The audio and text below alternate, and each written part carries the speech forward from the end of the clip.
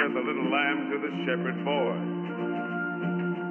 Do you hear what I really am a mean and despicable creature at heart, you know.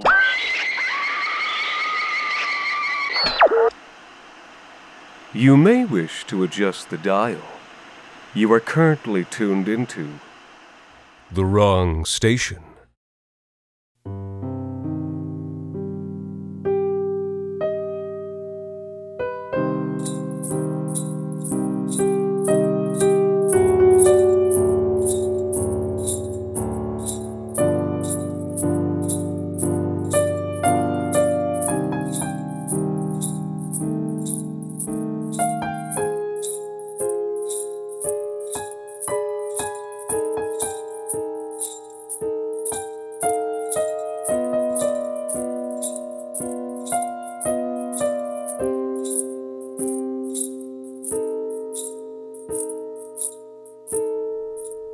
Filliker had been dreading this day for months and months.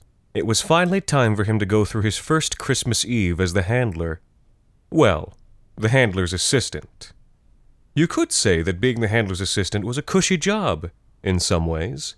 It was the handler themselves that did the feeding, the cleaning, the medicating, kept the records, did most of the cerebral work. The assistant was really just a gopher, more of an attendant to the handler than an assistant in their duties. So, you could say that being the handler's assistant was a cushy job, but you wouldn't, considering that the job had the highest mortality rate out of any in the North Pole, because Christmas Eve was different. On the day of Christmas Eve, the assistant had the onerous task of fetching the reins, preparing the reins, and getting them into the reins. As Filliker fiddled with his large, jangling ring of keys, searching for the one that opened the large iron front doors of the pen facility, his mind drifted to thoughts of the handler's assistants in recent memory who had come before him. Glenchime had been trampled, though the coroner said his death had been instantaneous. Dwendal wasn't so lucky. Gored, nearly sawn in half, but he'd still had enough life force to drag himself and his nearly detached lower extremities out of the room. The poor boy thought he was going to make it, up until the very end. But the position didn't always end in death. The year before Dwendal, there had been Jojo. Jojo had, miraculously, gotten through her first year as the assistant, and was quite close to getting through her second, but a swift kick to the head ended all that. Jojo survived, but was left totally blind, and had frequently suffered from full-body tremors since. So, considering all of that, Filliker didn't have the highest hopes for how the day would turn out. A probable death sentence passed 364 days ago when he'd drawn the shortest straw in the workshop. But dwelling on it certainly wouldn't help. No, if there was any chance of surviving the day, Filliker would need to swallow down the fear he felt and channel it into something useful. He found the key and entered the building. Just in the foyer and office area, sitting at his desk as he always was when Filliker arrived for the day, was old Lemmy Jangles. In his youth, Lemmy had been an assistant of supreme talent and had escaped the position in the only known possible way, surviving long enough to replace the handler when they retired. Lemmy looked up from his work and gave the young elf a hard, knowing look. There were no more words that could be exchanged between them. Filliker had been prepared as thoroughly as he could be, and the rest was up to him. Besides, Lemmy hardly spoke to anyone anymore, not since his laryngeal cancer. He just gave Filliker a soft nod.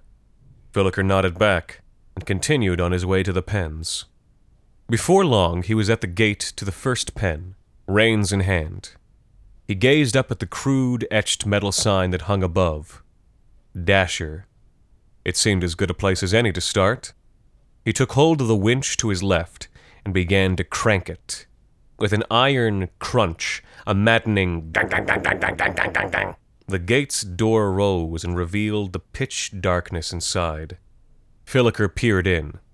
The smell hit him first, animal musk, and what was probably the now rotting meat from yesterday's meal. Then, the sound. The low, monstrous braying of an animal that was having its territory encroached upon. As Filliker's eyes adjusted, he could begin to see the outline of the beast just barely catch the light from the hallway. The handlers never dared expose them to harsh light. They'd grown so used to only going outside in the dark of Christmas Eve, lighting the room would risk ruining their eyes.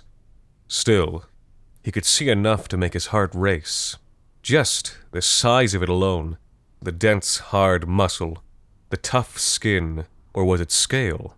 Filliker found himself wondering how physically strong this creature must have been to help haul the 1 billion pounds, give or take, of presents to be delivered that night, let alone the modifications made by the biolabs over the years, and the magic suffused within the creature long ago. But Filliker shook his head and pushed those thoughts away. Any distractions now would be the death of him. He breathed deeply, straightened his back, squared his shoulders, and entered. Back at his desk, Lemmy raised his head again to the sound of thrashing chains and short, frustrated screams. He wondered how many Filliker would be able to get rained. He wondered if Filliker would make it to Rudolph. He wondered if he'd wear the hazmat suit. Lemmy himself had never bothered, figuring that it would harshly cut his speed and mobility, though thinking about it made him rub his throat. Hey, you okay there? She nearly jumped when he asked her that. She'd been staring so intently at the tree that she hadn't even noticed him walk up behind her. Oh, yeah, she said, just looking at the ornaments. And she had been. In fact, she'd been looking at them since they'd gotten to his parents' house yesterday afternoon. When they got there, and after introductions and pleasantries, she took a peek around the first level, thinking about how this was her first Christmas away from her own family. But things here weren't too different. Tree, stockings, mistletoe. There was even a little, well, not quite a nativity, but some nativity animals arranged on the mantel. 4 of them. An ox, a donkey, a goat, and a lamb. All the same size, all bronzed, and all with their necks craned up and their mouths open. Interesting, she thought at seeing that. But she didn't question it. That was probably just the way they did things in this family. And it was while she was taking that peek around that she noticed the ornaments on the tree, those 5 jewel orbs. They're gorgeous, she said, noticing his mother had come into the room. Oh, well, thank you, his mother had responded. They've been in the family for decades.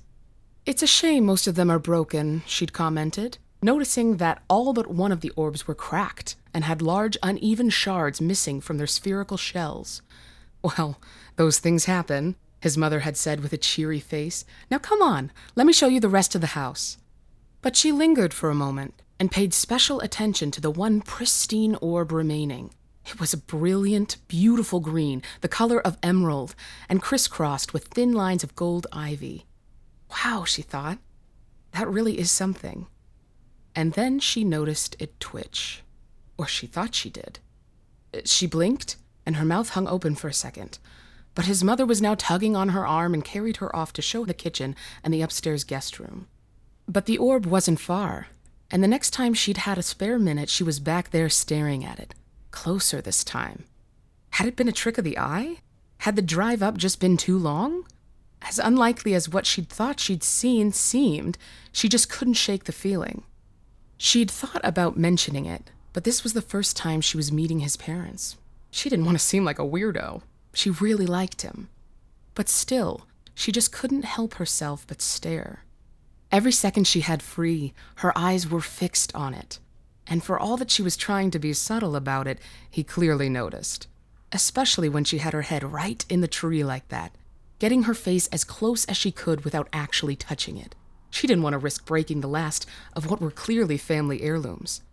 Oh, that old thing? He said. Yep, it should be ready any time now. Wait, what?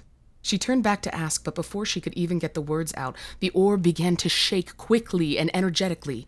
She looked on in awe as the orb started to crack, and as shards of jewel shells started falling onto the floor. It then stopped, and there was a moment of silence, before a tiny corn-yellow chick poked its head out from inside the orb and started softly peeping.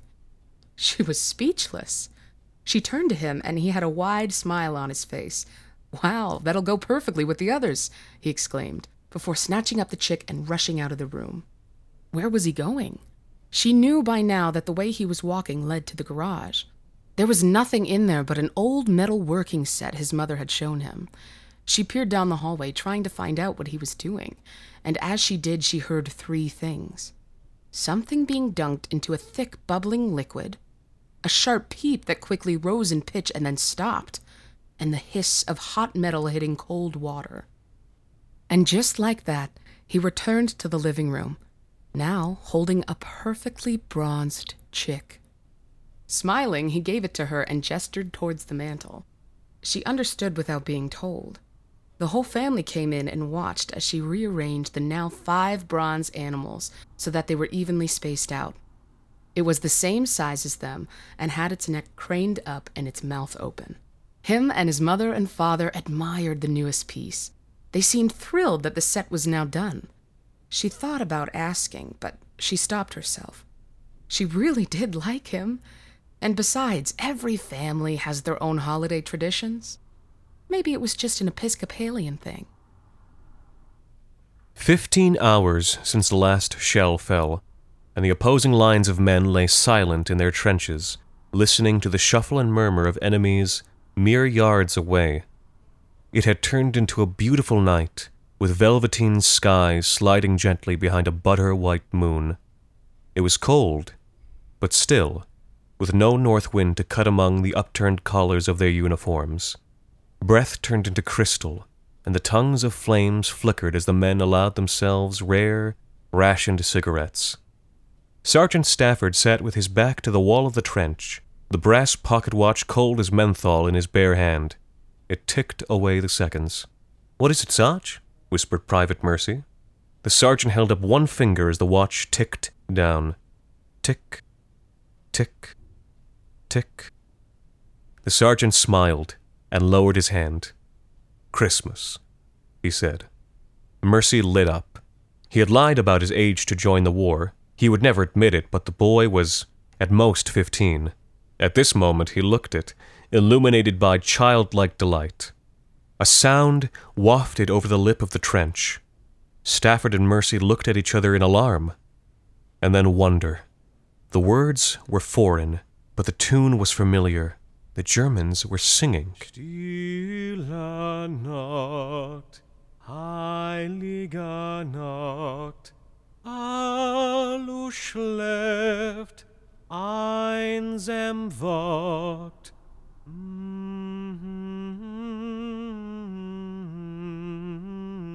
Before they knew what they were doing, Stafford and Mercy had joined in, and in a moment the harmony rose from the English trench. Sleep in heavenly peace. Sleep in heavenly peace. As the song concluded, laughter rose from both trenches, and then, after a whispered conversation on the other side, boots scuffled over the frozen mud, and an unarmed German appeared in no man's land, holding up both hands as he picked his way through the barbed wire. Mercy reached for his rifle, but Stafford stopped him, putting a hand on his shoulder. "It's Christmas," he said, and then was gone over the top, to shake hands with the German, and exchange gifts of poor, rationed chocolate. Uniforms rustled, boots chuffed, and in minutes, both sides had climbed from their trenches to meet in the no-man's land, and share in that greatest of gifts, human goodwill. Through kilometers of crystalline air, Brigadier Peveril's field glass had an unobstructed view of the front. Slowly, he lowered it, a warm feeling filling his belly. "My word," he murmured. Though he was too far to have heard, he found that the tune of Silent Night had sprung unbidden to his mind, and he hummed to himself as he tapped out a telegram message. It was poetic. It was beautiful. He lifted his field glass again, and saw that the soldiers of both sides had begun a game of football. "My word," he said again, shaking his head. Can't be having that now, can we? He felt the rumble before he heard it, and then shells shrieked down into no man's land, churning men from both sides into a vapor of bloody dirt and whirling, burning steel. And then fell the silence of a holy Christmas night. Alone in his dugout, Peverell murmured to himself, "Sleep in heavenly peace." From the peaks of the Taurus Mountains, winter brought snow howling through the town.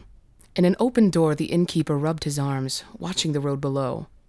"Do you think it's true," he said, "what they say about this bishop?" His wife shrugged. "I've heard 100 stories about miracles in my life," she said. "I've yet to see one." She wrapped a shawl closer around her shoulders. It was cold, and besides them, nobody was out in the streets, except for the 3 women. Since their sons had disappeared day and night, they had knelt by the Virgin's shrine, their lone candle shivering in the wind. "They still believe," said the innkeeper. "And look what good it's done them," she said. "Their boys aren't coming back." He grunted, looking away from them. She turned back inside to stoke the fire. "Do we have enough meat?" he said. There was hunger in the country. Soldiers had requisitioned more food than the people could afford to give. Licinius and Constantine were at war again in the Balkans. "Yes," she said. "The butcher had some casks of pork pickling in the cellar. It cost too much, but the bishop will expect more than rice and beans." A clatter arose outside, and the innkeeper turned back into the wind. The mourning women were on their feet, calling out in greeting. Down the road, figures on horseback were emerging from the storm. "They're here," he said. "We should set the table." Bishop Nicholas was a tall man, his beard made prematurely white by the years of Diocletian's Christian persecutions. For a miracle worker, a living saint, he looked tired and thin. "Of course," he was saying to one of the mourning women, "of course I will say a prayer for them." His eyes brightened with relief at the sight of the innkeep. "But first," he said, "we have had a long journey, and I need to rest. Yes, rest." As they thawed by the fire, the innkeeper served the bishop's party biscuits and hot milk. The tang of cooking pork wafted from the kitchen, and the bishop's nostrils widened. "It smells good," he said, though a frown lingered on his face. "We have not had meat in days. The towns nearby are stripped bare." "We have 3 casks of pickled pork from our butcher," said the innkeeper. "He kept them hidden in his cellar." "Ah," said Bishop Nicholas. "Very clever, very clever." When the meat arrived at the table, it was crisp and glistening, with golden oil still trembling on the flesh. The party breathed a collective sigh as tart, garlic-scented vapor spiraled from each plate into the candlelight. The man to Nicholas's left reached out, but a hand gripped his wrist with cold strength. "Wait," said Nicholas. His eyes had widened. "Do not touch the pork." A silence fell. "3 casks of pork your butcher gave you?" said the bishop.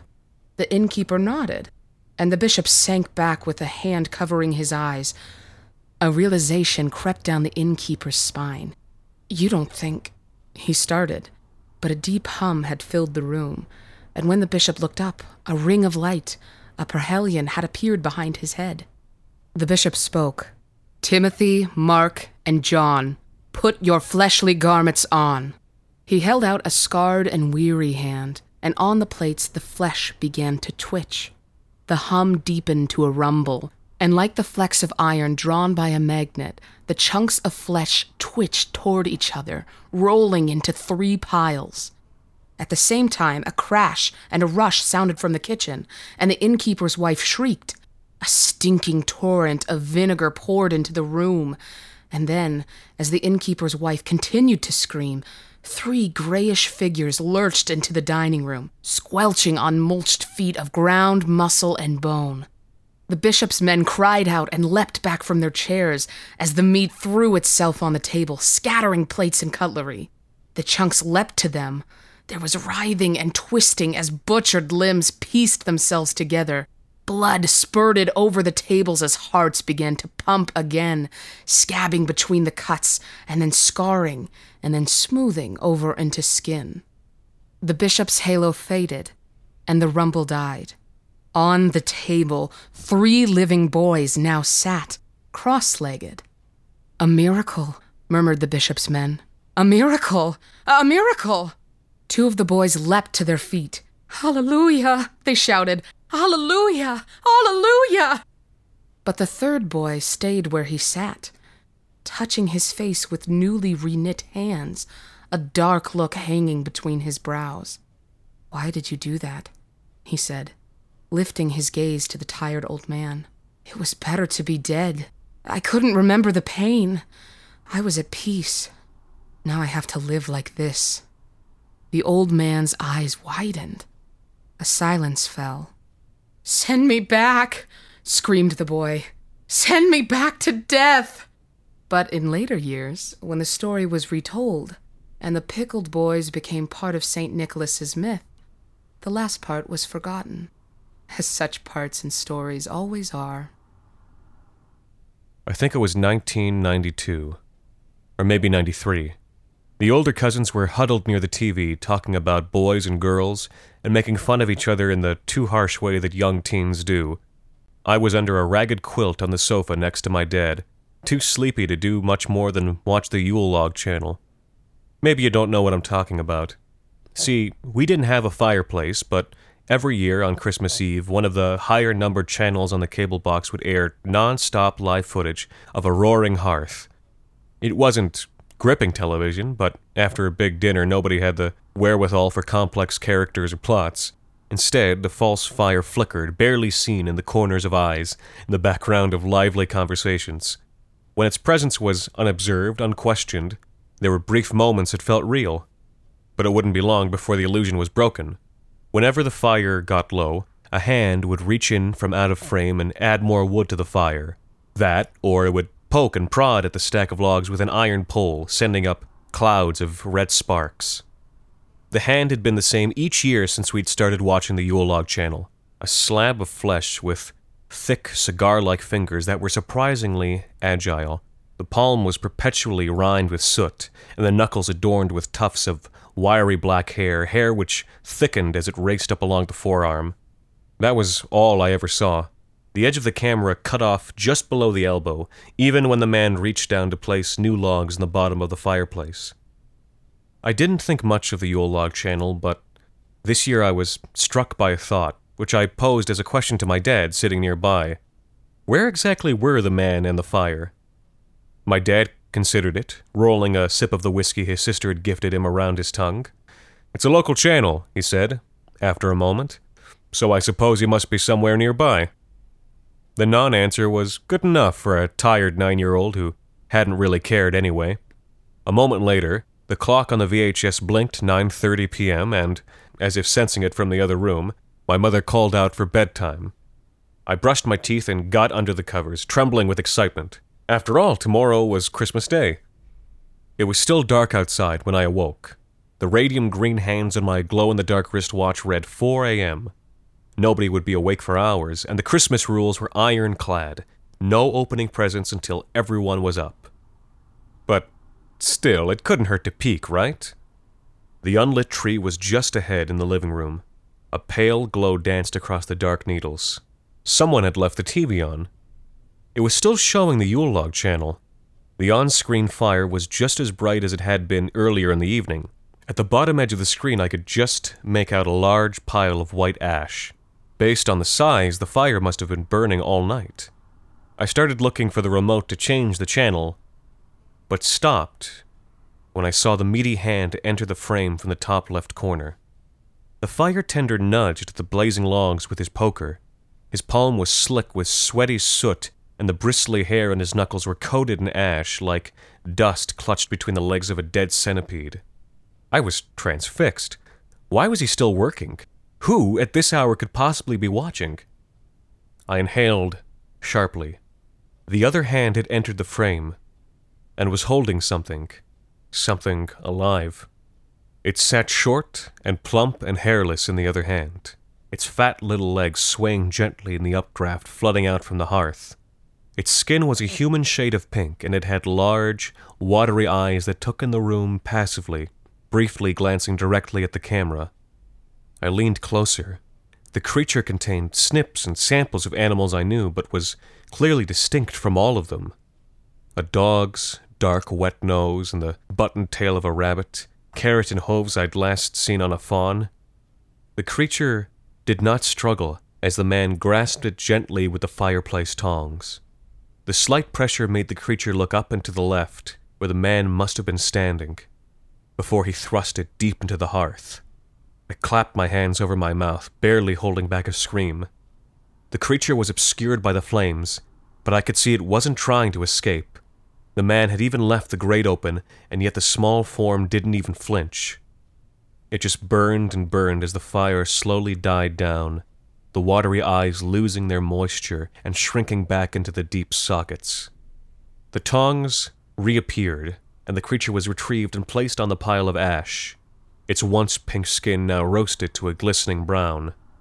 The hands shot into frame, filthy with grime and ash and oil. They grasped the carcass, heedless of the still sizzling fat, and retreated off-screen with their prize.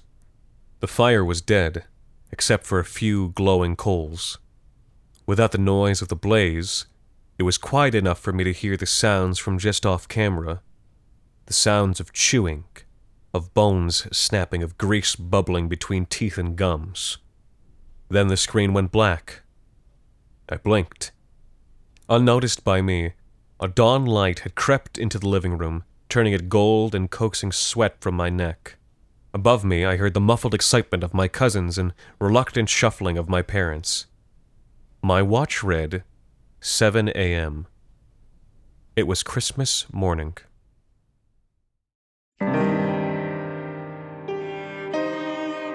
Season's greetings from the Wrong Station. This podcast is made possible with the generous support of our listeners on Patreon. Consider visiting today at patreon.com/therewrongstation. This special episode was written by Alexander Saxton, Anthony Botello, and Jacob Duarte Spiel, and performed by Anthony Botello and Tara Wink. The Wrong Station is co-produced by Alexander Saxton, Anthony Botello, and Jacob Duarte Spiel, with music composed and performed on the piano by Ilan Citrin, and arranged for the viola and performed by Ilana Schmid. You can subscribe to The Wrong Station on iTunes, Google Play Music, Spotify, and any other of your favorite podcast services. You can follow The Wrong Station on Facebook, Twitter, and email us at thewrongstation@gmail.com. You can also follow The Wrong Station creative team on Twitter at AEW Saxton, AJV Botello, and Jacob BRDS.